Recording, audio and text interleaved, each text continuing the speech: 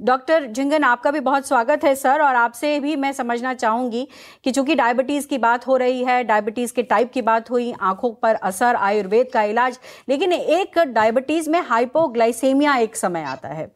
ये बहुत खतरनाक होता है। रात के वक्त में अचानक इस तरीके से कई केसेस सामने आ जाते हैं। इसको लेकर के क्या जागरूकता है लोगों में और किस तरीके से बचाव करना चाहिए, और इसके बारे में थोड़ी समझाएं भी लोगों को कि ये क्या अवस्था है।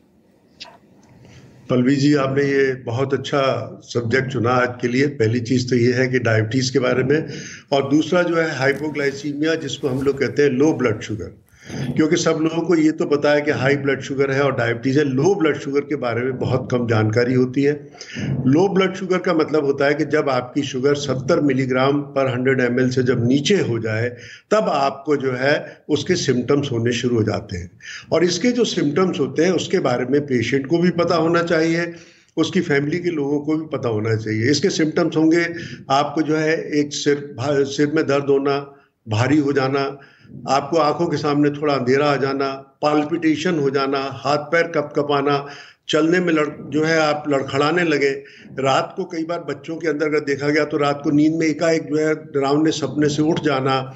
कई बार इसकी वजह से पसीना इतना आ जाना, एकदम से घबराहट होना, मरीज कहेगा कि एकदम से दरवाजे और खिड़कियां खोल दीजिए। तो ये जो लक्षण होते हैं इनको हम कहते हैं लो ब्लड शुगर से।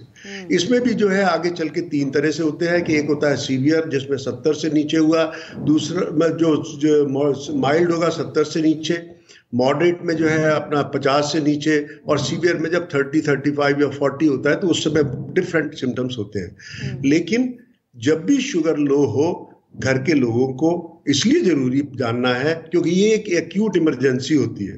अगर इसमें तुरंत उपचार नहीं हुआ तो मरीज की जान जा सकती है। इसलिए सबसे पहले हम लोग कहते हैं रूल ऑफ 15 ग्राम ग्लूकोज तुरंत मरीज को दे दीजिएगा। 15 मिनट तक इंतजार करिए, अगर वो ठीक हो जाता है तो बहुत अच्छी बात है, नहीं तो और 15 ग्राम दे देते हैं और उसके बाद वेट करते हैं। पेशेंट ठीक महसूस करने लगता है, उसकी आंखें ठीक हो जाती हैं, वो चलने फिरने मतलब थोड़ा उसको कॉन्शियसनेस आ जाती है, बहुत अच्छा है। मैं मरीजों को अक्सर कहता हूं कि आप अपने घर पे शहद रखिएगा।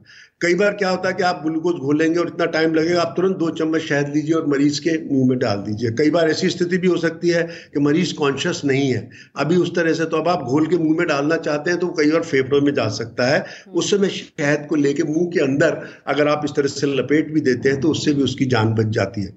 डायबिटीज में जिन लोगों को लो शुगर होती है वो उन लोगों को होती है जो दवाई ज्यादा ले लें, खाना ना खाएं, जो लोग रात के टाइम पे अल्कोहल का ज्यादा सेवन कर लें और खाना नहीं खाएं और दवाई अगर ली हुई है, वो लोग जो एक्सरसाइज ज्यादा कर लें और अपना भोजन कम करें, और इसके साथ साथ दवाइयों की मात्रा को जो नियंत्रण ना करें। इसीलिए कहा जाता है, इसीलिए डॉक्टर साहब ये सवाल भी मैंने पूछा क्योंकि बहुत लोग ये सोचते हैं कि अरे हमारा डायबिटीज जो है हमारा ज्यादा ही रहता है, हम खाना कम कर देंगे, और डायबिटीज जैसे ही नॉर्मल होने के कगार पर आता है वो और ज्यादा खाना छोड़ते हैं या फिर बहुत सारी ऐसे उपाय करने लगते हैं जिससे कि डायबिटीज जो है वो इसका शुगर लेवल लो चला जाता है और यही हाइपोग्लाइसेमिया का शिकार हो जाता है। तो ये बहुत महत्वपूर्ण जानकारी है, इसको भी समझिए कि जो लोग डायबिटीज से जूझ रहे हैं, जिनके शुगर लेवल्स ज्यादा हैं, उनके शुगर लेवल्स भी कम हो सकते हैं अगर इस तरीके की परिस्थिति या स्थिति होती है तो।